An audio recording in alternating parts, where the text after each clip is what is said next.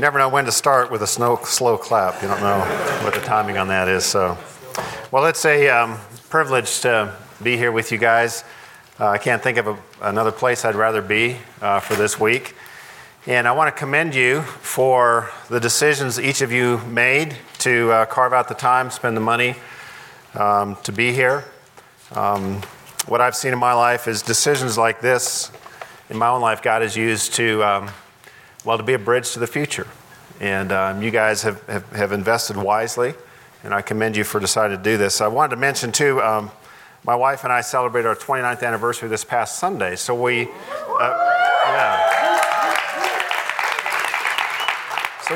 appreciate the fact that all of you gathered to celebrate this week with us. It was really meaningful for us that you did that. Let me pray again, and then we'll dive in here. Moses said it, and then Jesus said it, and tonight, Father, we say the exact same thing. We do not live on bread alone, but on every single word that proceeds from your mouth. We cannot deny our body's dependence on food, but very often we have ignored or forgotten our utter and total dependence on your words. And we gather tonight because we recognize the fact that we need you to speak to us. We don't need to hear from me, we need to hear from you. And our future, our eternity will be influenced, and the people we influence will be influenced by your words. So, Father, we thank you for the great lengths that you have gone to reveal yourself to us. We could have only known general outlines of your presence, your power, your majesty, but we would not have known what we needed to know to relate to you. There would be no chance to know what you want us to do. No way could we have ever made our relationship right with you. And so your words, quite literally, are life to us. And so we ask that you would speak, and we put ourselves in a position of attentiveness and a decision to do what it is you tell us to do tonight. Because if we just listen to these words and don't do them, then it's a waste of our time. So speak to us now, we pray. In the name of Jesus, we ask this. Amen. So the theme of this week is right there on the wall. It's more to this life. I think it's pretty obvious what that means. Our life is about more than, graduating from college. It's about more than getting a good job. It's about more than making money. It's about more than getting married. It's about more than having kids. It's about more than buying stuff. It's about more than traveling the world. It's about more than watching our kids get married. It's about more than having grandkids. It's about more than making enough money to retire. It's about more than enjoying retirement. And it's about more than just dying. You take all the components that make up a normal life, and you draw the bottom line, and you add all those things up. What we're saying in this theme is the purpose of our life is much more than the sum of all of those individual parts. And if we just simply move through those stages of life and try to add more elements into that equation, and then draw the bottom line and put the equal sign there, and we haven't figured out that God has a purpose for all of those parts, then it's a tragic sum. It's a wasted life. And God created us for more than just living and moving through this life. But most people that we encounter are simply moving through the phases and stages and experiences of life, wanting to believe that there is something more to this life than their current set of circumstances, but not being able to figure out really what that is. And what I want to address in the next 4 sessions is why specifically is there more to this life? Because if there's more to this life just because we want there to be more, well, that's not going to be enough. Or because we feel as if there should be more, that doesn't mean that there is more. So I want to talk about why, in fact, there is more to this life than those individual components. And I want to use the book of 2 Corinthians to be the source material for the reasons why.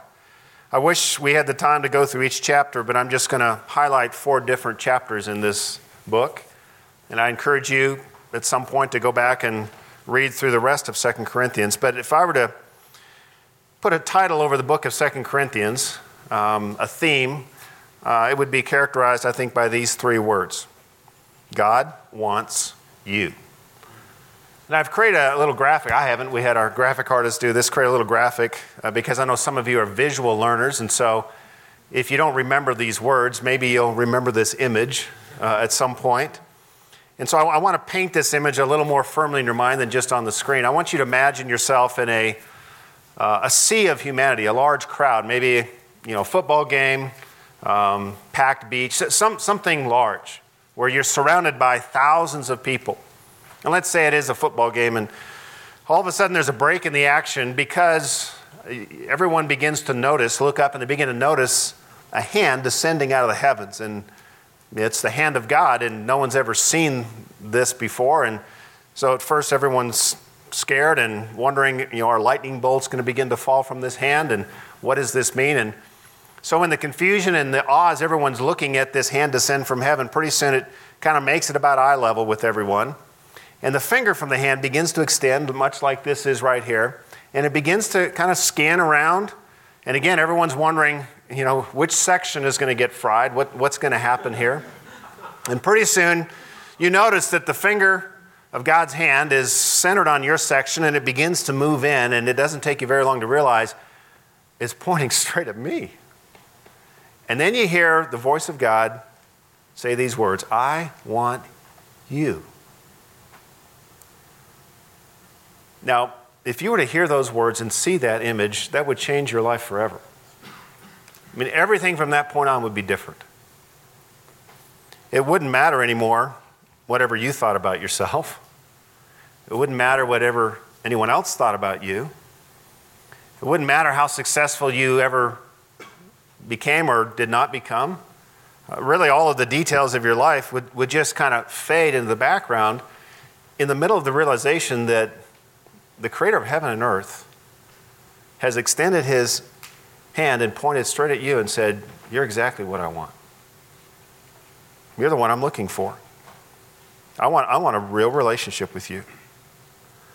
And then over time, you begin to discover that it's not just only a relationship, but there's purpose behind this relationship. It's not just a hang out together buddy-buddy thing, although that's a part of it, that God himself wants you to play a vital role in what he's doing in this world. Well, what is he doing? Quite simply put, God has mounted the largest search and rescue effort of all time. Those of you who live in Southern California, you know the news reports. Every once in a while, someone goes on a hike and gets lost up in the woods, up in the mountains, and they mount a search and rescue effort. And I remember one that, a few years ago that took a long time, and one of the goofy reporters asked, silly questions reporters ask, and that is, well, how long are you going to do this? And he said, until we find them. Now, if I'm lost up in the mountains, I don't want it to be like a 24-hour window and then they give up on me. I mean, search until you find me. And this is God's approach. It's a search and rescue mission. 2 Corinthians 5, 17 through 20. We're going to talk about chapter 1 primarily tonight, but I want you to see this first, because this is, I think this is a central passage in the entire book of 2 Corinthians. Now, you need to fix this in your mind for the other chapters to fall in place. It says, therefore, if anyone is in Christ, he's a new creation, a brand new beginning. That moment, everything has changed. The old is gone, the new has come.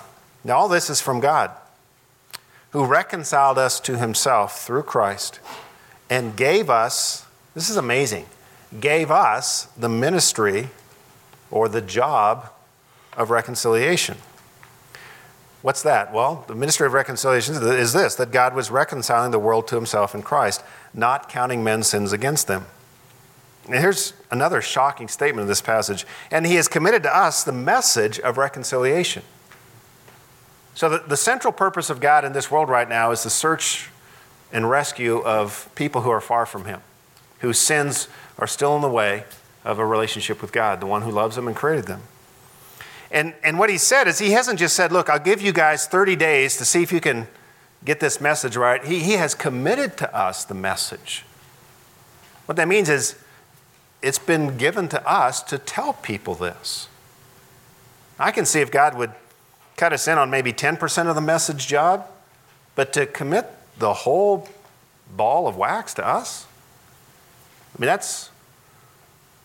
honestly, that's quite stunning to me. So what that means is, if we don't get involved in this, then people just don't know. They don't find out about this stuff. So we are therefore Christ's ambassadors, as though God were making his appeal through us. So we implore you on Christ's behalf, be reconciled to God. So this is the central kind of idea in the book of 2 Corinthians. And the rest of the book is how we go about doing this, partnering with God in his grand search and rescue mission.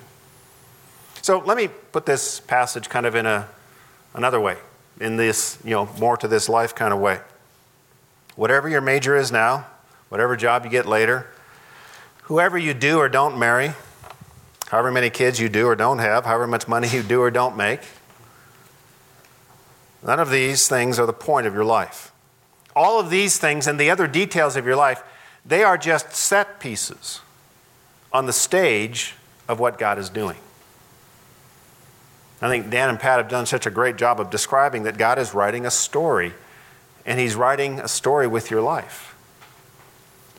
I used to think growing up, when Revelation talked about the book of life, I used to think of it kind of as a phone book.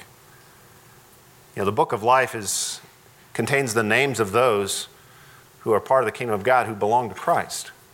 So I used to think that it was just some big phone book. And for me, you'd look under the U's and, am I in there or am I not in there? But over time, as I look at that passage, I think it's more of a storybook than a phone book. And the exciting thing is, God's not just going to put my name in there. I get some pages in this eternal story that he's writing, and I'm definitely not the star, but I get a bit part in the book of life. I mean, nothing greater could be said about a life. But what we tend to do is we tend to get focused on the set pieces around us, the things of our life and the details of our life, and we forget, no, that's not the story. Those are the props. Those are the set pieces to the story. The story is this theme of God reconciling the world to himself in Christ. And so what that means is, either I am or I am not reconciled. If I'm not reconciled, then the storyline is about God pursuing me. If I am reconciled, then all of a sudden, in that instance, I take on a different role. I have a different character position in that story. I now become a part of what God is doing to reach the people around me. And it's a great tragedy. I mean, imagine if you go to watch a play and one of the main characters suddenly becomes enamored with some piece on the set and starts, fixating on the set, and they forget their lines, they forget the plot, they forget the point of the story. I mean, it ruins the whole thing. That's what we tend to do. We tend to get fixated on some passing piece in our life. We forget, that this is just the context in which the real stuff, the real story is taking place. Now, given who God is and who we are, I think it's pretty amazing that he would have any real interest in us for the job of being his ambassador. I mean, if I was God and I was, hiring ambassadors, I don't know that I'd hire me. I don't think I'd hire some of you. And definitely, he doesn't need us to do this job. I mean, he's God. I think, in fact, a strong case could be made that we're probably more trouble than we're worth. But that's not at all how God sees it. He wants us. And of course, the big question is why? Was no one else available? Have things gotten that desperate that we're kind of all that's left in what God is doing in this world? No. I want to show you a picture and see how many of you recognize this. This is from from a couple seasons ago. Does anybody recognize what this picture represents? What is it? Okay, I heard 3 yes. What is it? I'm hearing S's. I don't hear anything. Sadness? Okay, I'll help you. Yeah. 2 seasons ago, the NFL refs went on strike. And so there were replacement refs. And the replacement ref period ended with this call. It was a Monday night football game, Green Bay Packers at Seattle. And you can see one ref here signaling, this is the end of the fourth quarter, 0, time has run out. One ref signals touchdown. The other ref signals no, touchdown. And so the whole game was ruined by the fact that these refs couldn't get the call right. And Green Bay lost the game because of a blown call. Well, I really felt for these refs. I mean, they were Plan B refs for sure. I mean, they were high school and Division III college refs that were doing the best they could in a difficult situation. They were clearly in over their collective heads. I mean, if you watch any of those games, you saw them over and over again look at each other like, they really didn't know what they were doing. I mean, imagine you're a high school ref and all of a sudden you're officiating an NFL game. I mean, I felt for these guys. I mean, people got mad at them, but I really felt for them. I mean, they were doing the best they could. Now, the reason I show you this is because one look at us, and I think you could conclude the same thing about us. We must be Plan B. We are in over our collective heads when it comes to helping people reconcile their life to God. I mean, that's a huge task. We're doing the best we can, but are we really what God wants? Well, the point I'm going to make tonight, well, actually, 2 Corinthians is going to make tonight, chapter 1, is we are exactly what God wants for this. 2 Corinthians is the second letter that Paul wrote to the church that he planted in the city of Corinth. That's why it's called 2 Corinthians. In the first letter, 1 Corinthians, it was a pretty hard letter because Paul had to confront a number of things that had, gone off the rails. These folks were first-generation Christ followers. There was a lot to learn. Corinth was a particularly, sinful city. So there were a lot of patterns that had made their way into the church, and Paul had to write pretty strongly about what it meant to follow Christ and addressing some of the problems. And so in the first letter, I would imagine if you were to read the first letter as a member of that church, you would probably feel like a failure. So in the second letter, Paul writes to tell them that they really are what God wants. Now imagine the shock. Me? God wants me? Why would he want me? Surely there are many that are more qualified. I have thought that about myself many times. Many times, I speak most Sunday mornings, and many times before I get up to speak, I try not to do it visibly because it's not good for people to see, but I almost just shake my head. It's like, I can't believe I'm the one that's going to stand up and talk to this group. I mean, there's got to be someone else that would be better at this. And I'm sure that thought's crossed your mind, maybe not with speaking, but other things where you thought, you're just shaking your head at yourself. I mean, just think about it. If you applied for the job of God's coworker, what would you put on your resume, and how would you make your case? You're learning about interviews. You're supposed to go in confidently, but what card would you play? Would you maybe, you've got a good GPA, would you make sure that was featured predominantly on your resume? God, I'm pretty smart. Well, how is that going to help God? I mean, maybe you're a physics major. Well, he created physics. Okay, so he doesn't need any help in the physics department or any other of the sciences. Maybe it's your work experience. You've had really good work experience. Well, you see, God is eternal, so he doesn't need more experience on his team in order to fill out what needs to be done. Well, obviously, you know better than to put your morality on there about what a good person you are, okay? I mean, God's holy. Truth be known, if it wasn't for his mercy, there couldn't even be a conversation or a chance of a conversation with him. I mean, God is not looking for you to raise the moral standard there. So again, why us? What do we have to offer that can be of any real use in accomplishing what God is up to in the world? In chapter 1 of 2 Corinthians, Paul lists 3. I want to share these with you this evening. First is this: God wants to use your pain. Probably didn't occur to you to put that on your resume. I've gone through some hard things, but that's what God wants. 2 Corinthians 1, 3-4 says, "Praise be to the God and Father of our Lord Jesus Christ, the Father of compassion and the God of all comfort, who comforts us in all our troubles." Why? So that we can comfort those in any trouble with the comfort we ourselves have received from God. When we hurt, God is moved by our pain. And so he moves to comfort us in all of our troubles. How specifically does he do that? Well, there's many facets to how he does this.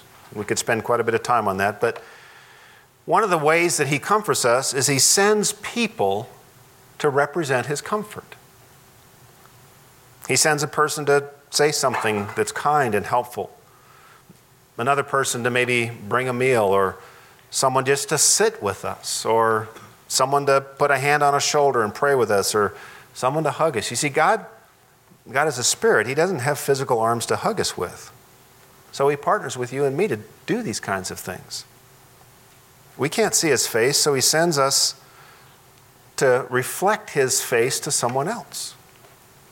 And if you've experienced compassion from someone, what this says is the origin of that was God. He is the Father of compassion. He's the author of this. Every form of compassion are his children. It's his idea. He's the one that all compassion comes from. So let me ask you this: who would best be qualified to bring God's love and comfort to those who are in pain? Clearly, those who have been right where they are now. Those who have been comforted by God and know by experience what is helpful and what isn't. Those who have been trained through personal pain. 19 years ago, my wife got pregnant with our third child. We were all excited, and we were in the 5th month of pregnancy, and so by that time you kind of move through the concern stages, and so we were ramping up all the expectations. And while we were on vacation, she had some medical problems, and in the 5th month we lost that child. Now, I had known many couples that had gone through this, but because we'd never gone through it, I didn't really know what that was like. I didn't know their pain.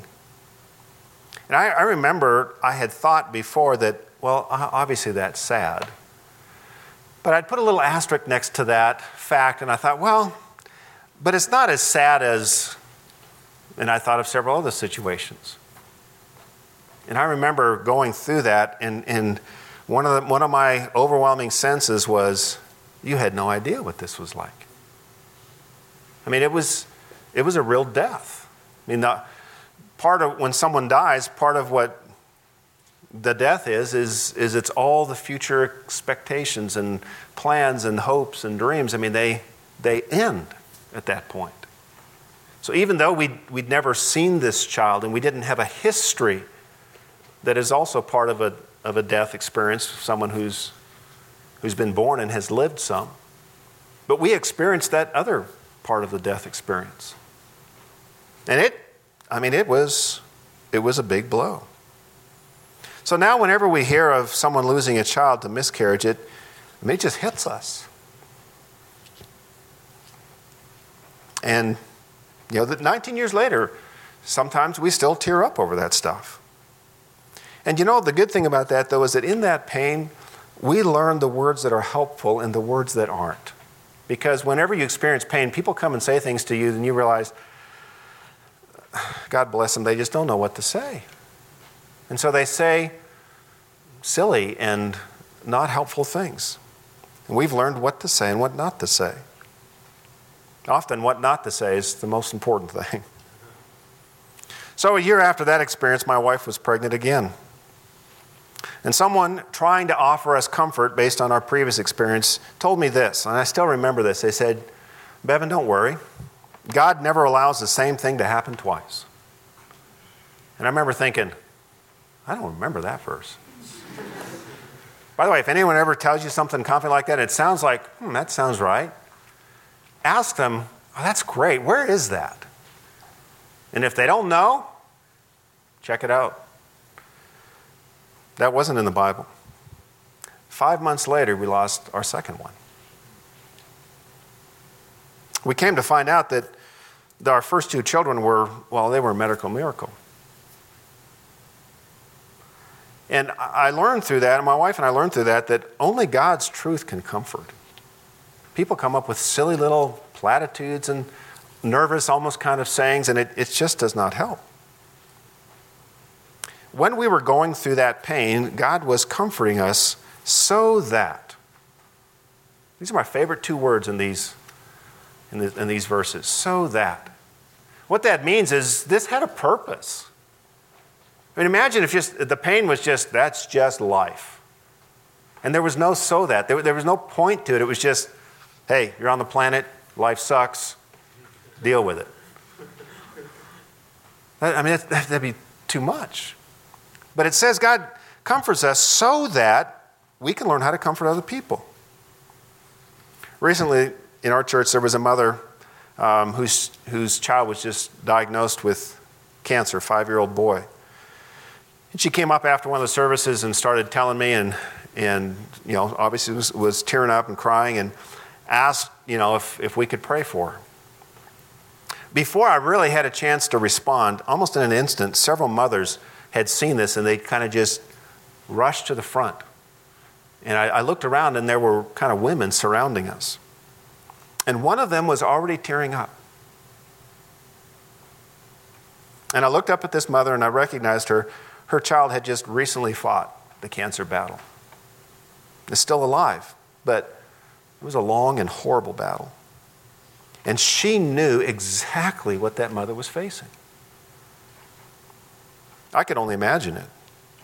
But as I looked in this mother's eyes and I saw her eyes filling with tears, I realized I was looking at the face of God in this situation.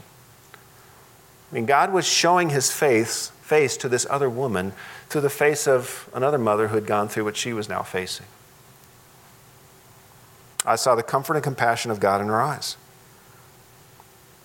There is no one better qualified than someone who's gone through pain to help comfort someone who's going through the same kind of pain.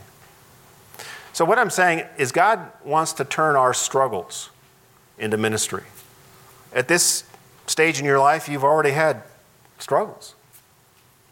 And you will have more. But it's for a purpose. God wants the particular struggles you deal with to be a platform, a bridge, a ministry opportunity. So, have you struggled with, let's say, the guilt of abortion? God wants you. You're perfect for helping people who've struggled with that. Have you gone through a painful breakup? God wants you. Has someone close to you died? God wants you. Did your family fall apart in divorce? God wants you. Have you been sexually abused? God wants you. Have you failed a class? Have you lost a job? God wants you. All around us are people who need to know the comfort of God. They are, dying to know the comfort of God. And you're perfectly suited to give it to them because you're the ambassador of God. And the message of God is that he loves and he cares and he has a purpose. And you can't deliver that message in a text, through email, through just words. Only someone who knows that and has experienced that can really communicate that. So God wants your pain. Secondly, God wants to use your pressure. Whenever you feel under pressure, God has a purpose behind that. 2 Corinthians 1:8-9 says this, Apostle Paul is writing this. He says, "We do not want you to be uninformed, brothers, about the hardships we suffered in the province of Asia. We were under great pressure, far beyond our ability to endure, so that we despaired even of life. Indeed, in our hearts, we felt the sentence of death. But this happened." Here's another "so that." "This happened that we might not rely on ourselves, but on God who raises the dead." Now again, if you and I were looking for employees, say we were setting up a company and we're looking for employees to help us carry out the mission, the market of this company, and we want our employees to do a job, we'd look for someone qualified to do the job, right? I mean, that's basic. If I'm trying to hire an accountant, I want someone who understands, double entry accounting, credits and debits. They know these things because that's the job I need done. I want someone who's qualified for it. But when God goes looking for a worker, listen to this carefully. He looks for someone whose ability is far below the job that he gives them. It's very different than when we go looking for someone to do a job for us. God has a job in mind, and he goes looking for someone who's clearly not qualified for that job. Now, they're gifted, they've got abilities, but he hands out jobs that are way over our head. Why? Well, again, we have to understand God doesn't need me or you to do any job. I mean, God is not thinking, "Man, I'm overloaded. And I got to get some people to do some accounting for me. I got to get some people to, run that church over there. I got to get some people to raise some money over here. I got to get some people to," whatever it is. Please understand, God can get things done. I mean, just look at creation. Not a single one of us did anything. And that's a pretty big job. Pretty amazing job. He did it all by himself. Our skills were not required to pull that off. Therefore, our skills are not needed to pull off anything else that God wants done. So, why does he want to partner with us? Because what God wants us to do is he wants us to show that he can be trusted. That we can do. But that can only be done and can only be seen by others if we're in over our head. If he gives us a job that is completely within our capacity and we don't need to trust him at all, then whenever we accomplish that job, everyone's going to look at us and say, "Good job." But if he gives us a job that's over our ability and that job gets done and things happen through that job, people are going to look at us and say, "How in the world did that happen?" And then we get a chance to say, "It wasn't just me." There's a God who's involved in all of this. See, the point of our assignments before God is never just the job itself, but who gets credit for it. You never want to do the assignment God's giving you with a sense that people are going to be amazed at you. If that's the case, you're twisted in your understanding of what God wants from you. You want to do the kind of work that people over and over again are amazed at God, not at you. In order for that to happen, you got to be in over your head. This is what happened to Paul. He says, "We were in a situation far beyond our ability." Next phrase. "In fact, it was so bad we felt the sentence of death." And what he's saying is, we were pretty sure about to die. My guess is he's talking about a shipwreck here. Yeah, we're going to die. Why? Why did this situation just happen? No. Paul was doing what God wanted to do. But it happened so that, so here's another one of those that's. There's a purpose behind it. That, he says, that I might rely on God who raises the dead. You see, if you get involved in a situation where it looks like you're going to die, it doesn't matter what's on your resume, doesn't matter what your GPA is, doesn't matter how amazing you are, what corporate skills you have. If you're about to die, you're pretty sure you're going to die, all that stuff doesn't matter. Your only hope at that point is the God who raises the dead. You see what Paul was saying here? They'd lost all hope that they were going to be alive. Their only hope was, well, God's going to raise us from the dead. So God was the only one that was left for them to put their hope in. Death was certain. It was at that point that there was only one person left to put their trust in, the one who raises the dead. See, as long as we can put our faith in something other than God, we tend to do that. So God brings pressure to push us beyond our comfort zones until we're in a situation where He's the only possible solution we have left. And we fall on our knees and we say, oh God, if you don't help me, I'm sunk. It's beyond hope. One of the things I've learned about God is He is not nearly as interested in my comfort as I am. I mean, He really continually pushes me outside of my comfort zone. And the purpose is so that He can take center stage and not me. I mean, as a parent, I've often found myself in situations far beyond my ability. As the pastor of Seabreeze, I've faced situations that are, I look at it and I think, I don't have a clue how to navigate this.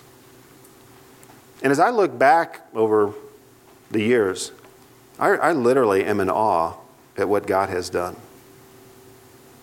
God has demonstrated to me again and again and again that He can be relied on. He can be trusted. See, we are perfectly suited for the job of displaying God's trustworthiness because there's all kinds of situations that are far beyond our ability and in which we need Him. So, if you're in a situation where you're completely comfortable, you might want to step up. I'm not saying, do something foolish, but look for a God-sized job. And when God brings you problems beyond your ability, don't panic. Fall on your knees and ask God to show Himself faithful to you so that people can see that. So God wants our pain, He wants our pressure, and then He wants our plans. 2 Corinthians 1, 17 through 20. Paul says, when I planned this, he's talking about planning the trip. He planned a trip to Corinth. Now he's not going to be able to make it. So he says, when I plan this, do I do it lightly? Or do I make my plans in a worldly manner so that in the same breath I say yes, yes, and no, no? Now let me warn you. You're going to start to nod off as I read through this. This is the best stuff. Okay? So I'm just warning you because I tend to nod off when I read this the first time. This is good stuff. But as surely as God is faithful, our message to you is not yes and no. For the Son of God, Jesus Christ, who was preached among you by me and Silas and Timothy, was not yes and no, but in Him it has always been yes. For no matter how many promises God has made, they are yes in Christ, and so through Him the amen is spoken by us to the glory of God. Got it? Okay? Memorize that. Apply it to your life. You'll be good to go. Okay? This is amazing. This is a passage that it took me weeks to unravel this guy. But it is so amazing. Here's what he's talking about. In his first letter to the church in Corinth, Paul had announced his plan to visit them. Now he's telling them, I can't make the trip. Why? He says, well, was it because I planned the trip lightly and hadn't really thought it through? No, that's not why. He's saying, I really had planned to visit you. Well, Paul, why aren't you? Well, clearly God said no to the trip. Now, we don't know how that occurred. Maybe it was the circumstances God used to just block the thing. Or maybe God spoke to Paul as He did and say, no, I don't want you to go there. I want you to go here instead. We don't know why. All we know is that Paul had planned to go, and now he's not going. The point of this passage is, if you're going to partner with God, you've got to go about planning very differently than if you can do life on your own. Paul says, I didn't plan in a worldly manner. What does a worldly manner mean? Well, in the New Testament, worldly means people who do their thinking and living and they don't factor God into the plans and what they do at all. They're worldly. It means for them, this world is all there is. There's no God involved. It's just me and the set of circumstances. That's planning in a worldly manner. God's not a factor. That planning is described in these 4 words. Yes, yes, and no, no. What does that mean? Well, that's what a plan is, isn't it? A plan is a set of yeses and nos. Yes, we're going to do this. Yes, we're going to do this. No, we're not going to do that. No, we're not going to do this. So when you plan in a worldly manner where you don't factor God in, you plan yes, and you expect yes to happen because you planned it. Or you say, no, we don't want that to happen, and you expect no to happen. That's the final word. Well, let me ask you, how does that work? Have you ever had a yes plan suddenly turn into a no? Or a no turn into a yes? That happens all the time. Why? We're not the only ones planning. God himself is planning. And when God's plans intersect our plans, guess who wins? God's plans. So we've said yes, and if God says no, no happens. And if we say, no, I don't want that, and I'll never do that, and God says, yes, you will, yes happens. Okay? So it's not yes, yes. Just because you plan yes doesn't mean yes is going to happen. Just because you plan no doesn't mean no is going to happen. So then the logical conclusion for us then to be, well, then I'm just not going to plan. Because if God's going to mess with my plans, I'm not going to plan anymore. But Paul says, no, our message to you is not yes and no. A modern translation would be, our message to you is not whatever. Okay? Do whatever you want to do. No, that's not what he's saying. Go ahead and plan. He said the message to you, the message of Christ, he says, is always yes. What does that mean? Well, look at the story of Christ. Just read through the story and keep track of how many plans got changed by the people involved with Christ, by Christ himself. I mean, at the Garden of Gethsemane, Jesus says, Father, please, no. And the Father says yes. And as Jesus is being crucified, every one of his disciples around him are saying, no, no. And at the resurrection, everyone throughout all of history says, yes, brilliant. I mean, his whole life story is a series of twists and turns that you would never have seen coming. And what Paul is saying is if you learn anything by following Christ, you've come to understand that we make our plans and God does what is right. The message is always yes in Christ. What he's saying is everything that happens is because God is saying yes. Yes. So he's saying, look at Christ. What God plans is for our long-term good. So what's our role then in this? Are we just pawns in God's great chess game? No. No, we got such a great role in this. Our role is in the flows of all the yeses and nos to our plan making is to speak amen to the glory of God. What does that mean? The word amen means basically to support. That's why, at the end of prayers we say amen. It's kind of an exclamation point. Yes. On the end of the prayer. God, make it so. Amen. So on the leading edge of time, God is making firm the plans he has, and our role is to support those plans with a hearty amen, rather than resist or foolishly fight those plans. So what this means literally is you've planned no, and to your horror, yes is happening. You have an opportunity to say, God, amen. Or you're saying, yes, I want this to happen. I really want this. And God says, no. You get a chance to say, amen, God. And when you do that, when you say amen to what God is doing, you bring glory to the Father. You know what the word glory means? Probably the best definition is to turn heads. I mean, we live near the beach, and sometimes I'm driving on PCH, and the sunsets are just, it's dangerous to drive. Because everyone's like, that's what God's glory does. If God showed up in all of his glory, every head would be, in fact, we're told every knee will bow.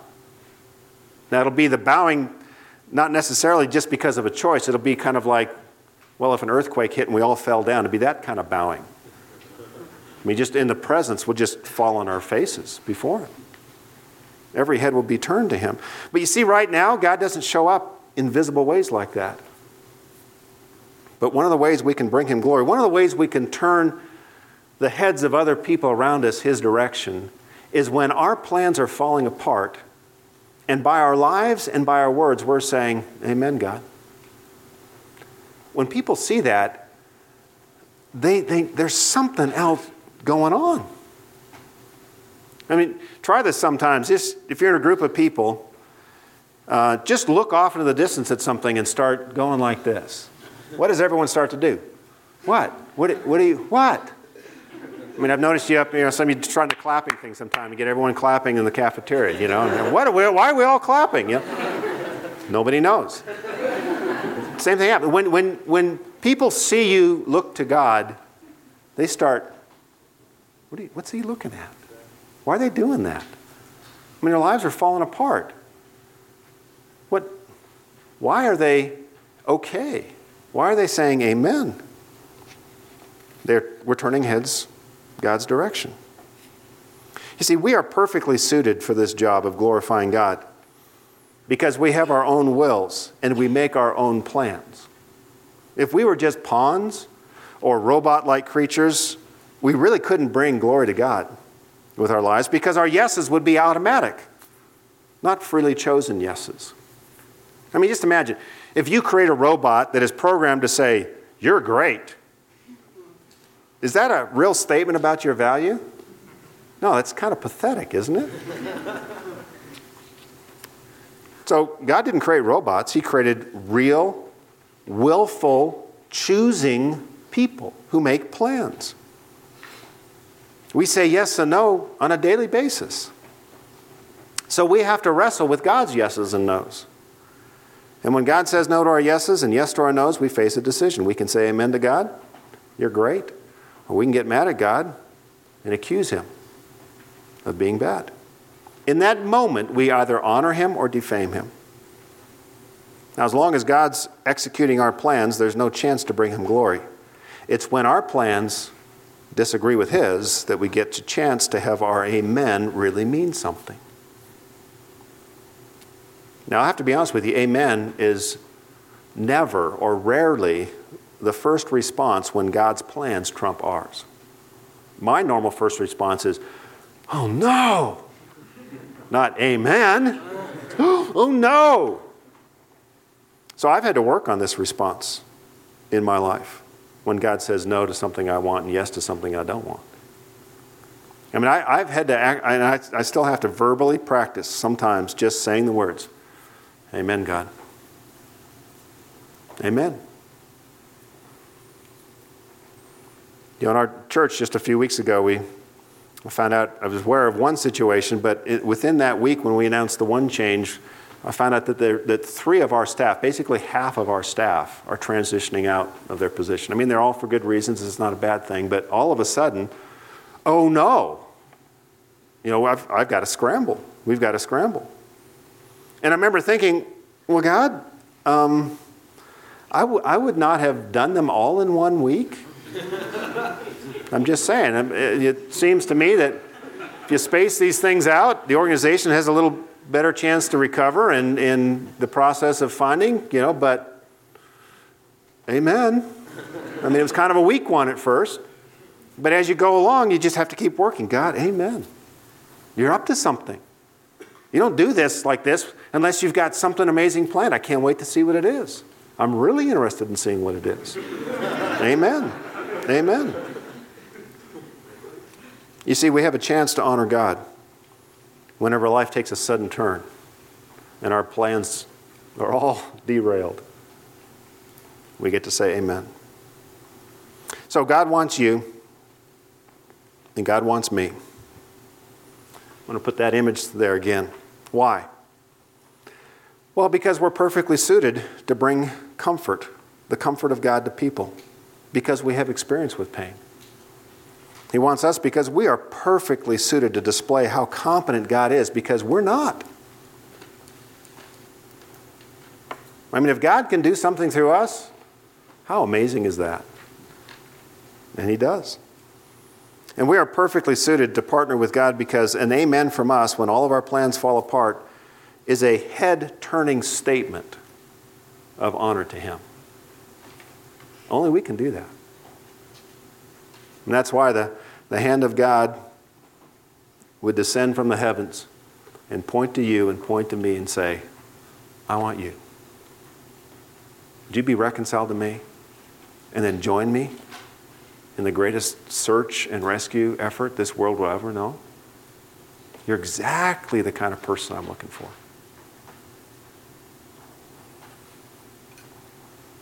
Let's pray.